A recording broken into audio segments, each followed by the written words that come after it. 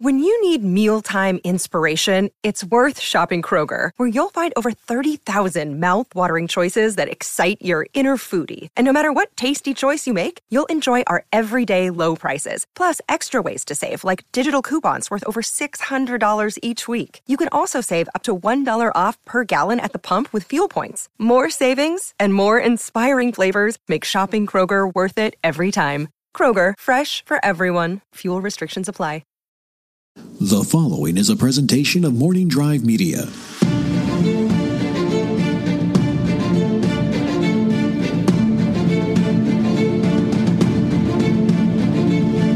From the southernmost point of Dorne to the lands of always winter and what is west of west and the shadows of the east, this is Casterly Talk, up Cat Napsok for the 41st edition of the deep dive, the fun dive, the celebratory dive, and sometimes the ranting monologue dive into the world of Ice and Fire. Covering HBO's Game of Thrones, the prequel series down the line, the books, the maps, our hopes and dreams, and sometimes our disappointments. It's all here on Casterly Talk. Casterly Talk is housed on Anchor. You can find the podcast in, over 12 different spots. Just search if it's not on your podcast app of choice and you're listening to it right now on something you don't want to listen to it on, let me know. And I can see if I can manually add it to the Anchor app. The reason we're on Anchor for a lot of reasons. A little support for the show, keeps the lights on, but also, man, gotta tell you, you guys can call in. Use the Anchor app. You don't have to listen to the podcast on the Anchor app, but switch over to it and call in with a question, a what if, some thought, some rant, some monologue. We're going to do that at the end of the show. We got a good one today from our good friend, Eric Monroe. I love his calls. Good to have Eric and his voice and thoughts and questions heard here on Casterly Talk. On my mind today, last week, first of all, let's you know what's on my mind today? Looking back on last week's show, Andres Cabrera came in here and we did our discussion on Tywin Lannister. Was it a complete discussion? No, because we're not done yet.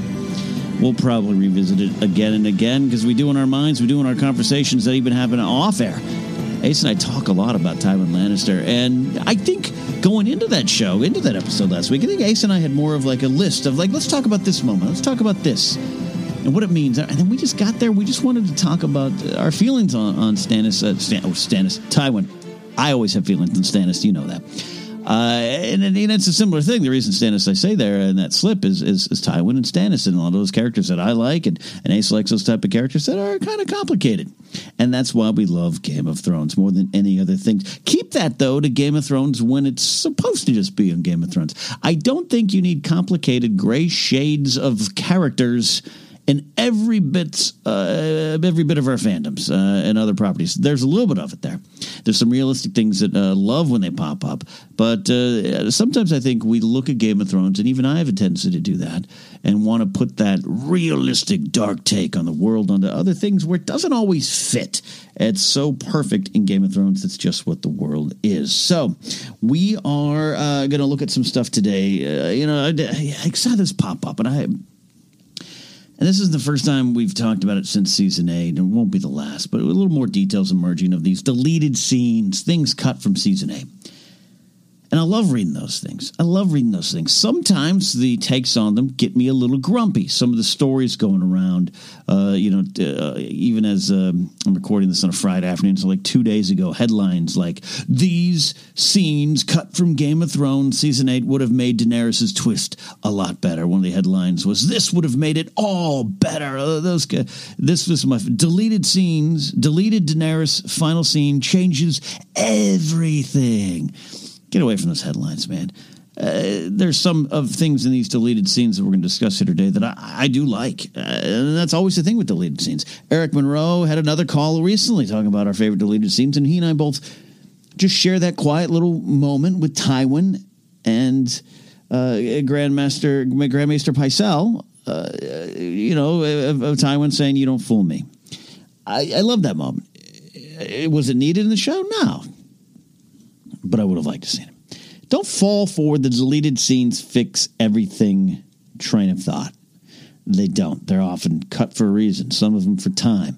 Some of them because they repeat things that are addressed in another way. Some of them an artistic choice, as was one of them that I think is an interesting scene. I would have liked to see it, but I think it was already there. And that's the other thing, too. When I'm seeing them, I've read a lot of these articles today.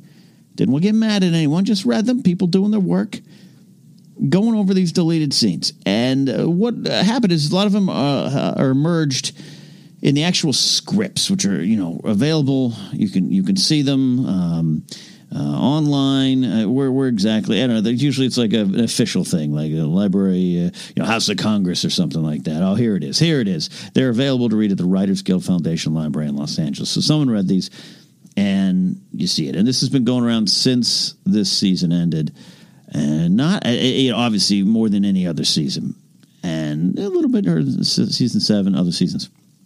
Now, I want to come from a point of truth. I think I read some of these. I'm like, I absolutely think these are good scenes. I'm not fighting against it. This isn't some blind defense of season 8. I love season 8. I think most of you should love season 8 if you let yourself.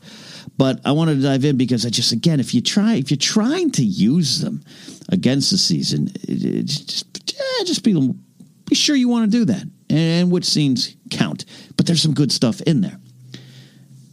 And sometimes, again, though, I think it's if you take the time to look and to dig and to know these characters and to know the themes presented in these big things.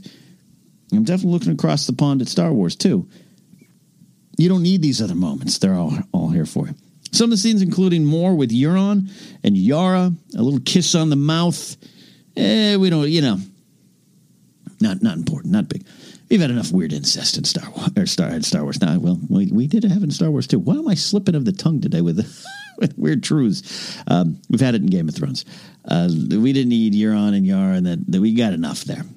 All right, a little bit more with Harry Strickland, and it's so weird that people are thinking they're going crazy about why was the Golden Company there? Like, would I have wanted 12 scenes with Harry Strickland? Yeah, it's a cool character. His moments was fine. He dies. It's there. That's it. You're going to get 12,000 pages of him in the book, but it doesn't make anything. And I'm reading a lot of these articles, but I'm focusing right now. I always love what they do over at winterscoming.net, and also the Watchers on the Wall website's really good too. I go to that one a little bit more. So I'm reading an article from Dan Selke, and it's good. There's some good stuff in there. I don't want to make it sound like I'm crapping on it in any way for those paying attention. But he's going scene by scene, and it's helpful. A bigger role for Alice Karstark is covered. Alice Karstark is at the end of season 7.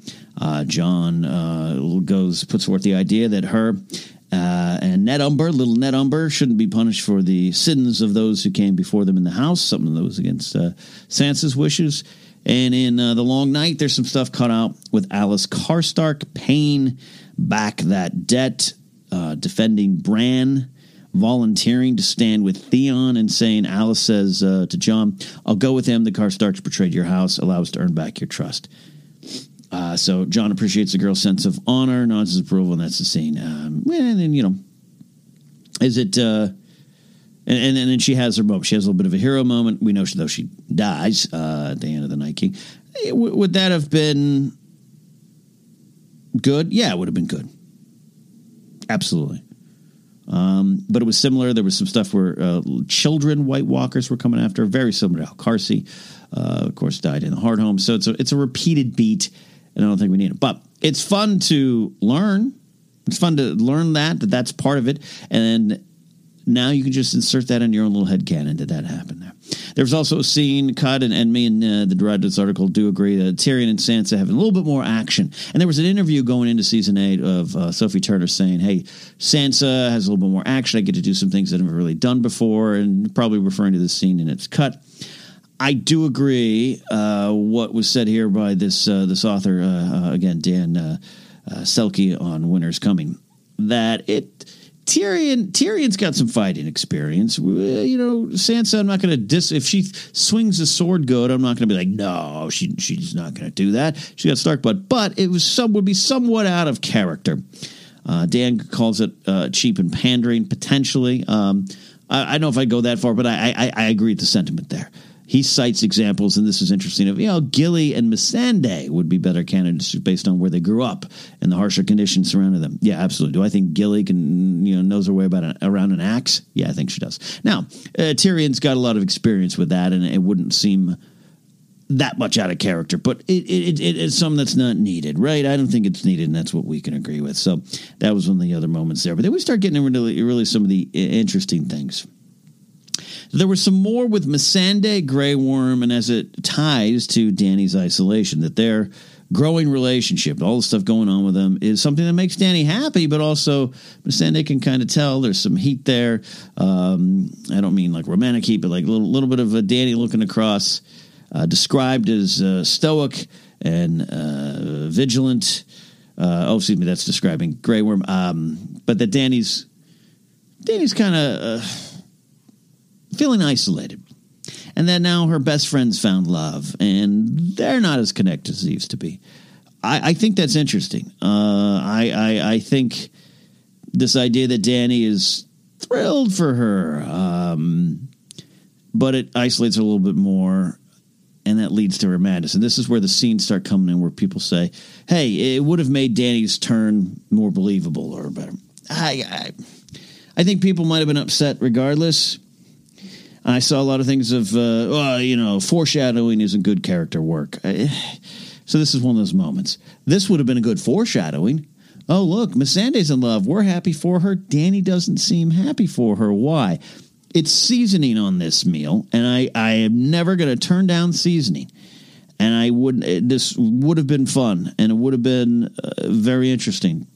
But again, I don't think it's needed. There's enough looks, and I got to think, now I would have wanted to see more of Grey Worm and Missandei. Yes, that's a bonus for those characters.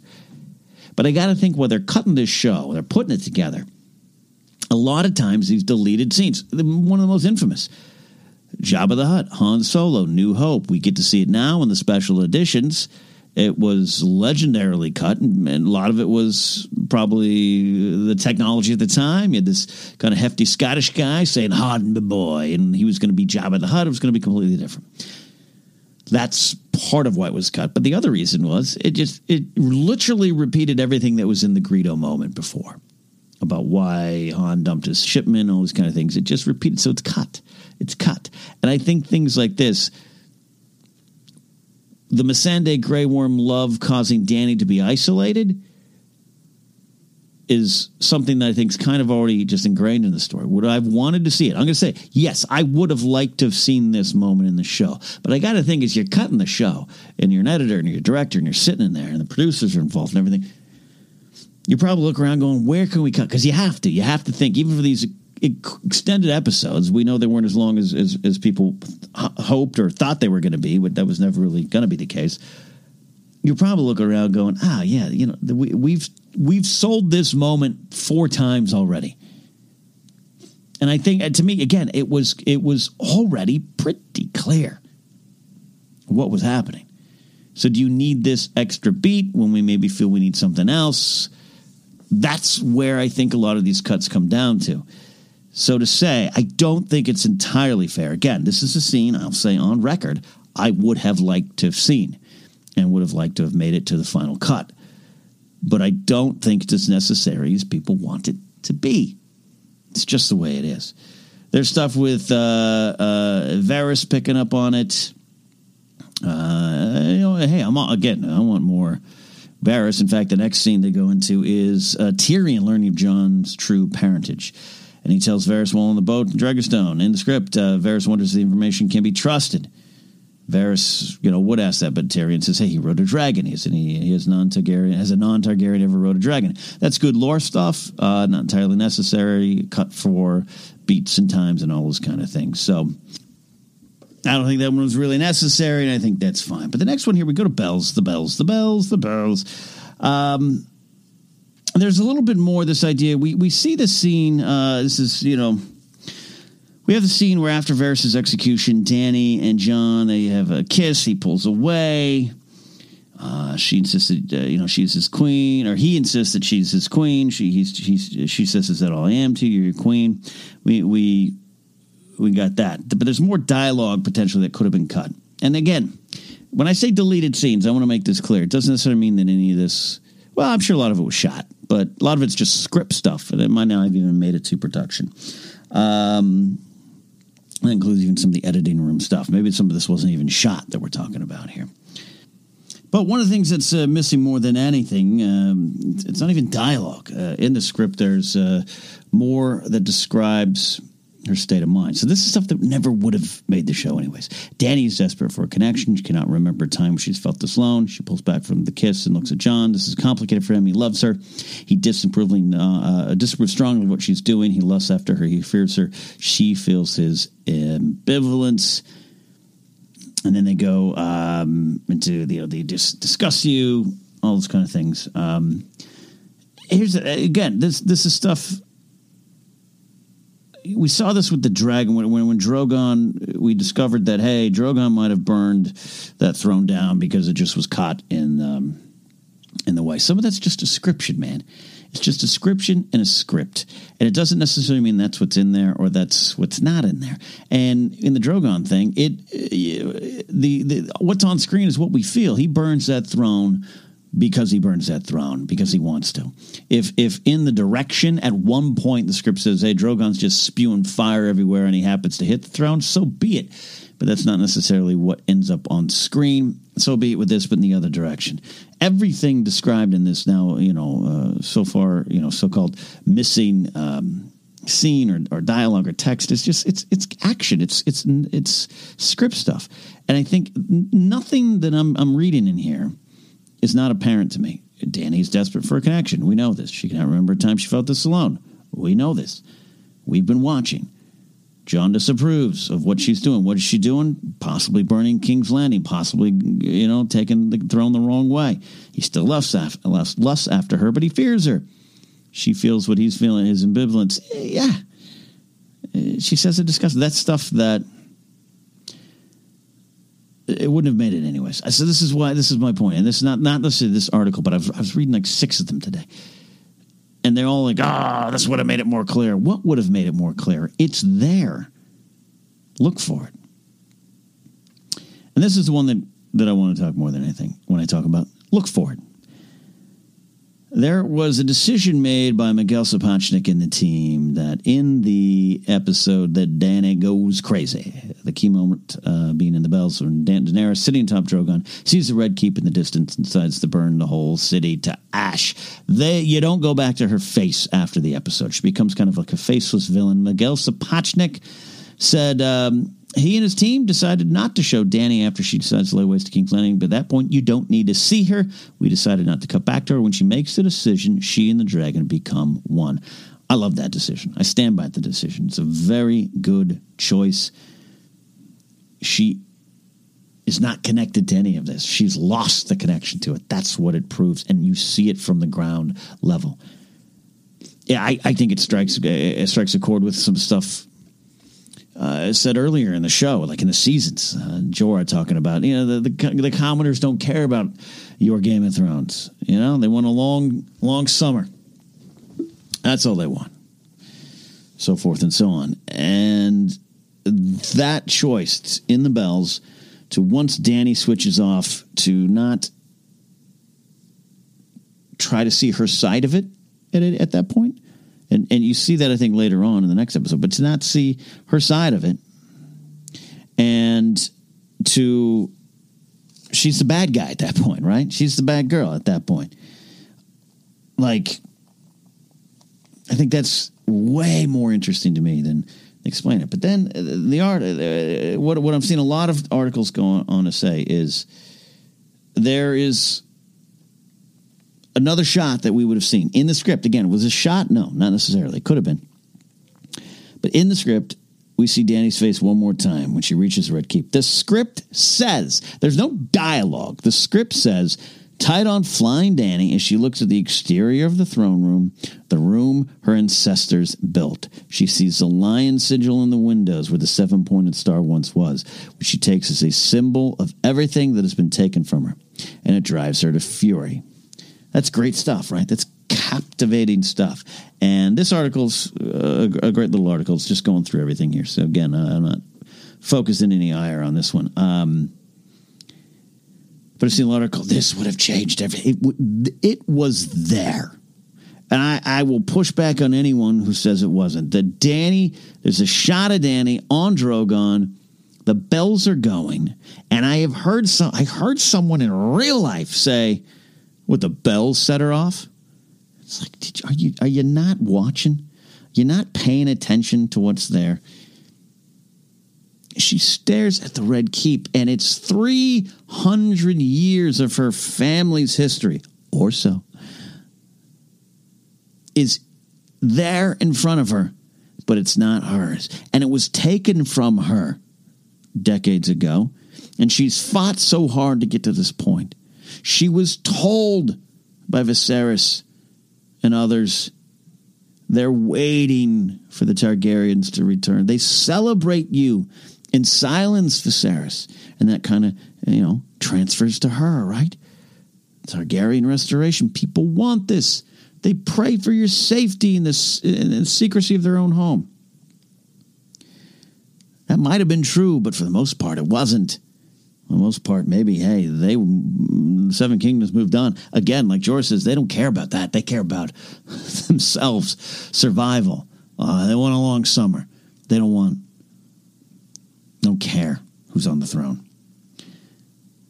So Daenerys being fed all that, we know that. We see that. You feel it. You don't have to read the books. You know it. And she returns to Dragonstone. The close-up, the silence, it's played so well in Season 7 when she returns to Dragonstone.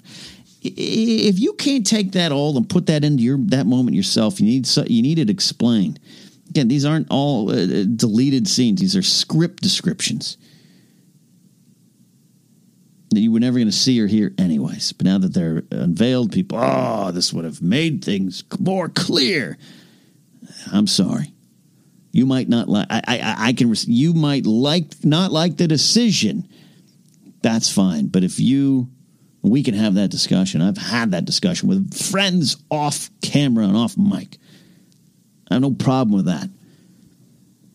I've said this before, and I'll say it. If you can't pick up, if you look at that scene and go, the bells are setting her off,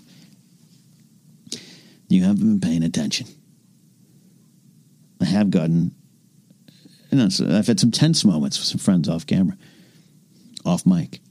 Well, they just didn't set that up. Did you not watch the first 7.5 seasons?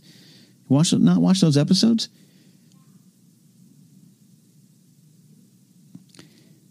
Even the, well, that's bad strategy. Bad strategy. I made up a new term. Take tragedy and strategy. It works. Bad strategy to send the Dothraki into the White Walkers and the Whites.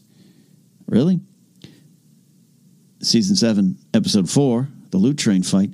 We see the Dothraki at their best, charging, leaping on top of their horses, laughing while they do it, motivated while they do it, and kicking ass. It is stated explicitly by Jaime Lannister, we cannot defeat them like that.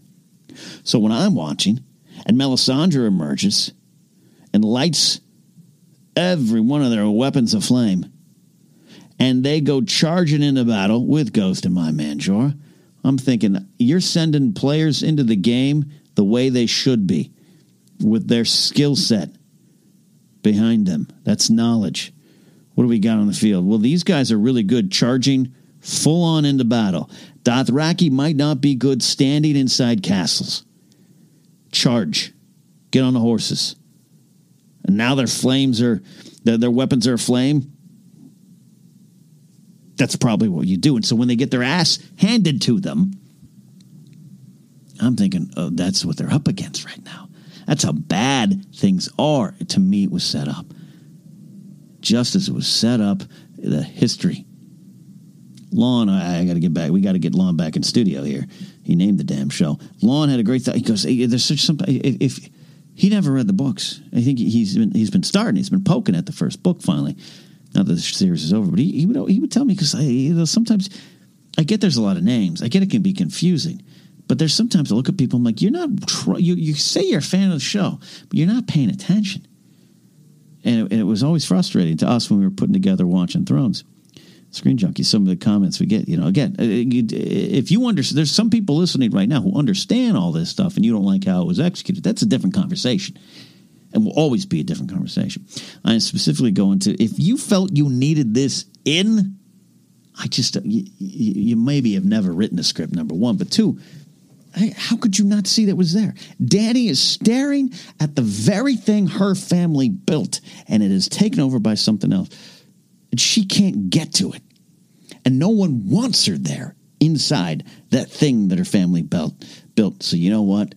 F it. I'm burning it down. And then we can analyze all the other ways she was isolated. Jorah's gone. Barristan's gone. All these people that supported her, all her confidants gone. Her first love gone. And then she's isolated. Yeah. Cersei kills her best friend, who, by the way, had been falling in love and spending less time brushing Danny's hair. Yeah, we get all that. To me, that is there, is present, and I'm grumpy today, but I don't understand how these scenes would have made everything better. Maybe you just wanted something else and weren't paying attention because you were hoping you were getting some super big dragon fight, ice fire, frost fire, meeting real fire, and you just didn't go the way you wanted.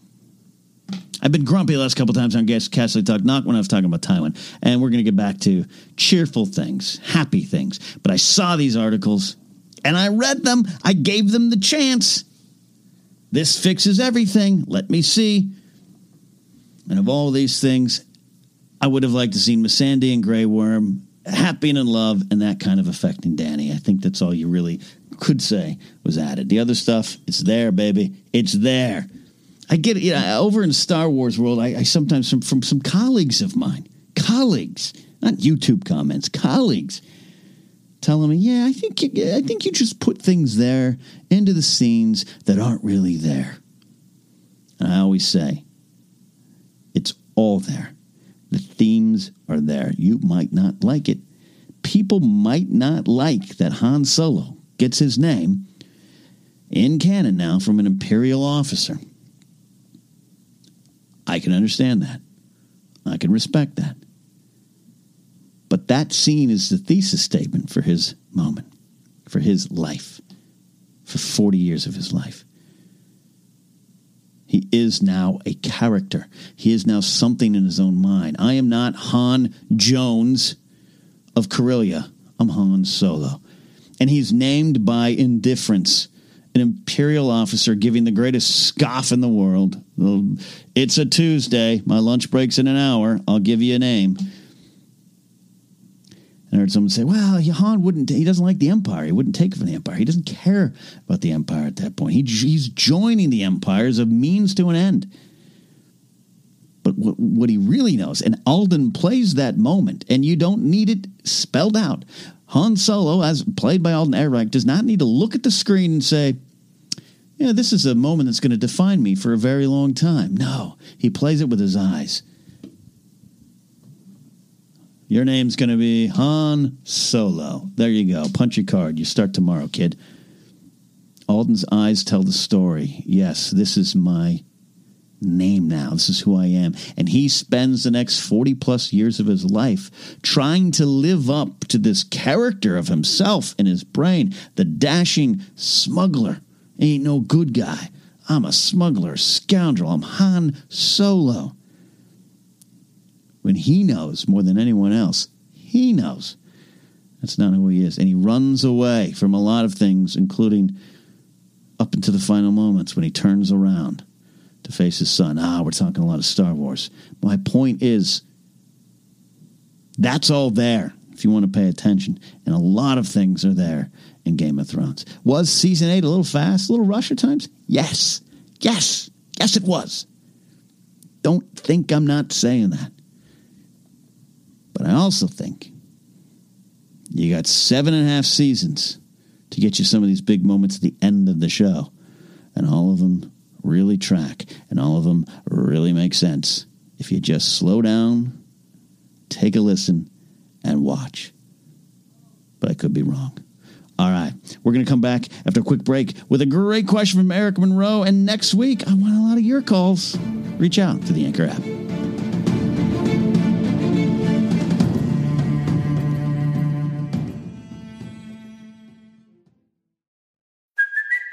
it's Kaylee Cuoco for Priceline. Ready to go to your happy place for a happy price? Well, why didn't you say so? Just download the Priceline app right now and save up to 60% on hotels. So whether it's Cousin Kevin's Kazoo Concert in Kansas City, go Kevin, or Becky's Bachelorette Bash in Bermuda, you never have to miss a trip ever again. So download the Priceline app today. Your savings are waiting. Go to your happy place for a happy price. Go to your happy price, Priceline.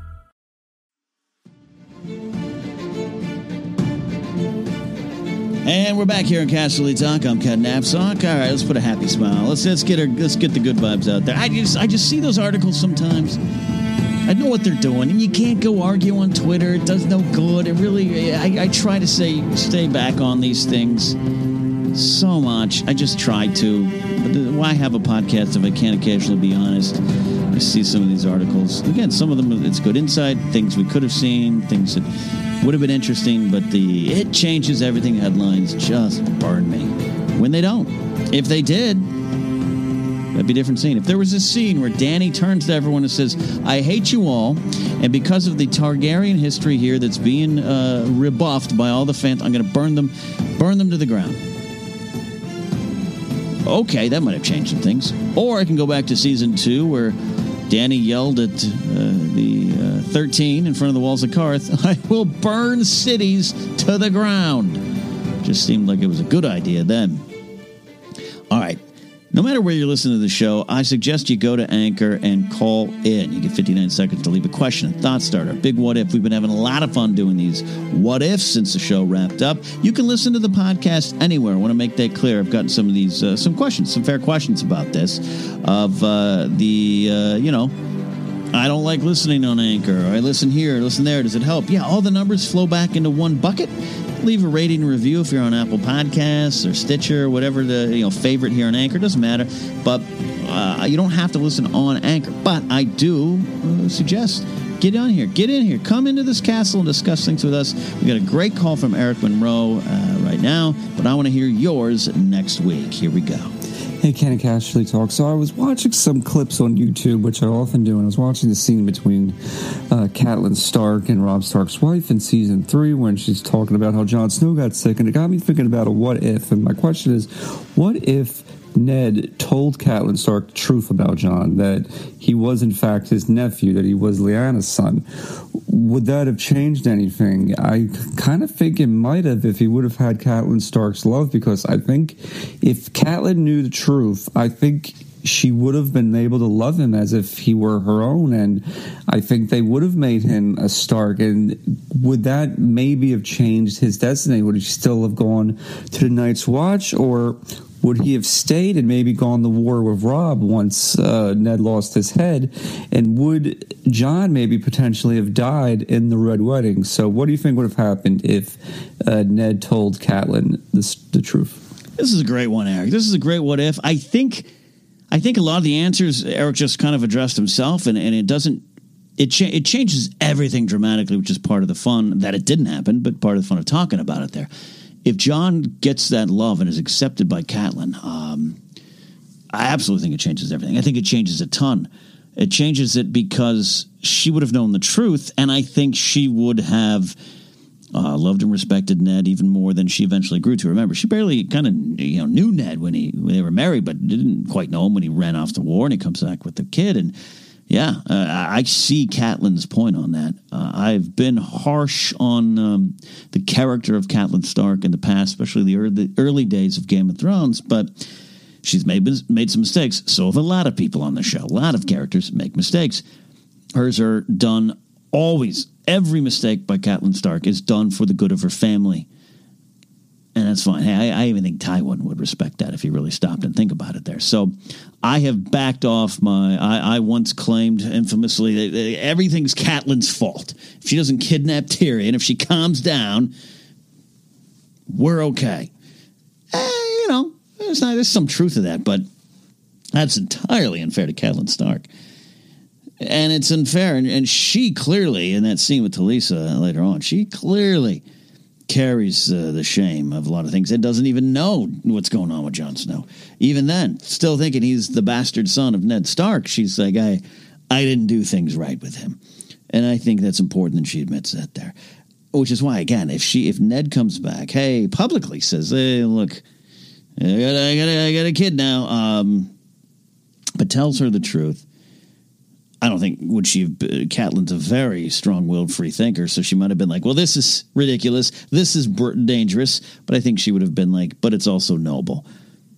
And I think she would have raised Jon as a Stark, like Eric said there, which means if he is a Stark, he still might be Jon Snow, but if he's raised with a little bit, hey, you're part of this family too, kid,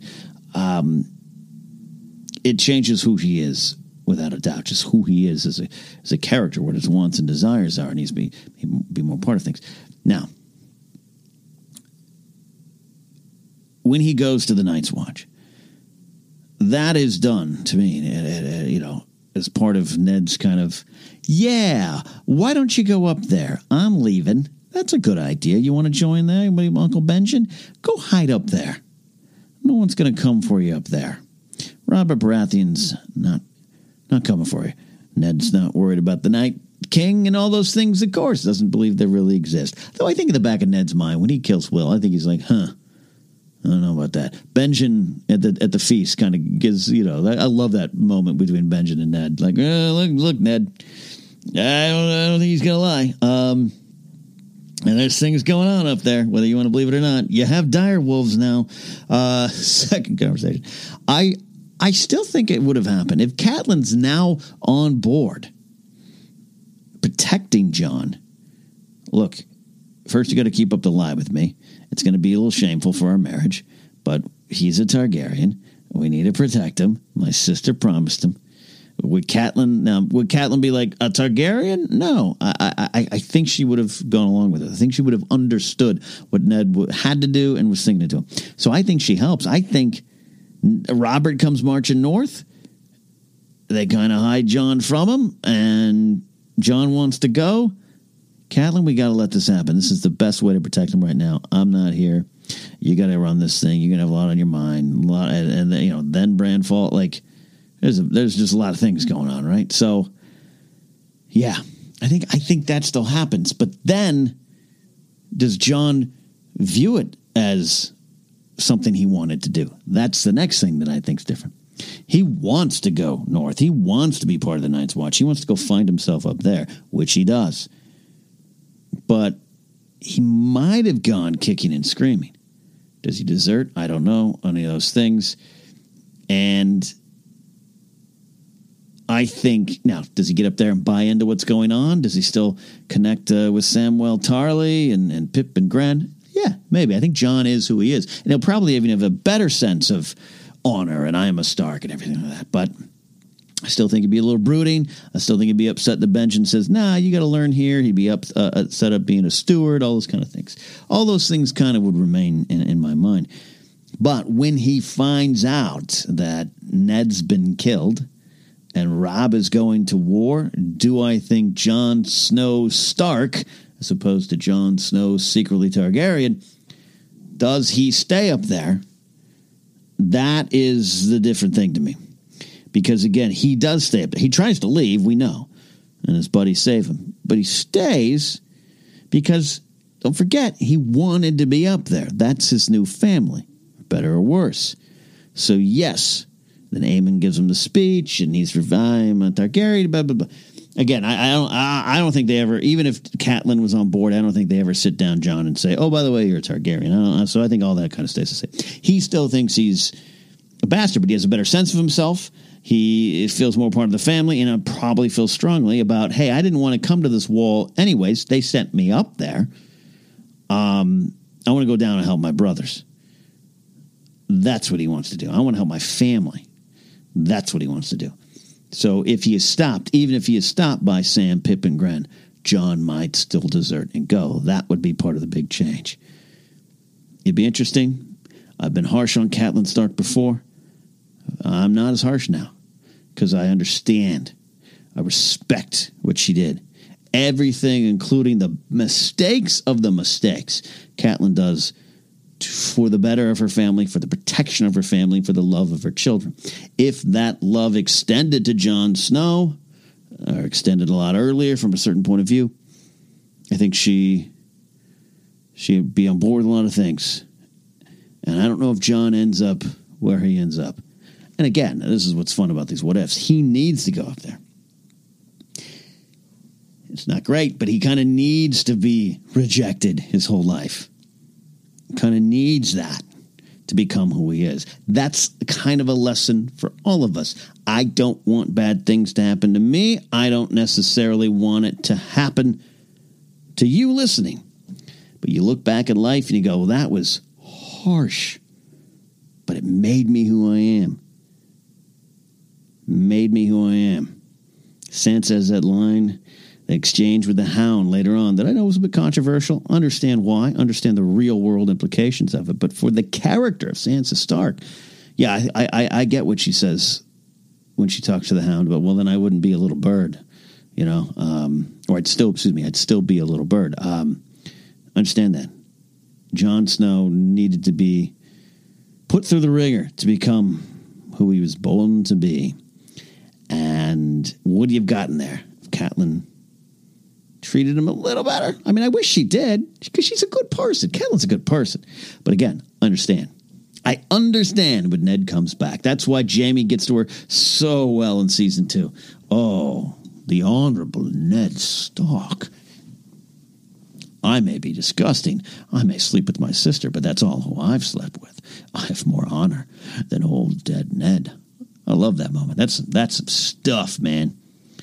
That's some stuff. Oh, Catelyn Stark. We'll take a deeper dive into Catelyn Stark as well. I definitely want to do that. She is a very important character. Michelle Farley is just an amazing performer, amazing actor.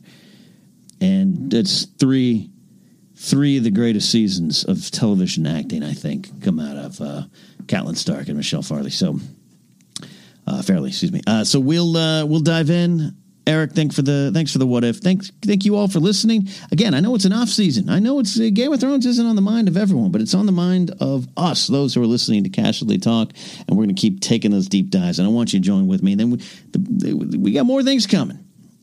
The world of Ice and Fire is as strong as ever. I'm glad you're all here discussing the show, the books, the maps, everything with me.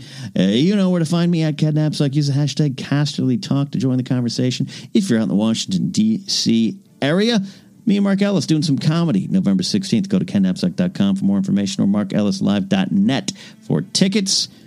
If you are attending, you're a fan of the movie Trivia Schmodown, we've got a big live event. Tickets are on sale, I do believe, for the Schmodown Spectacular, December 7th, downtown L.A. There's some fan event stuff going on, too. I will be there, be selling copies of Why We Love Star Wars and book plates for, if you already have the book but still want a little signature there or something, you can get that, too. So, that's it for now. For all those deleted scenes, we love you, we miss you. And for Catelyn Stark, hey, you did what you had to do. We'll see you next time here on Casterly Talk.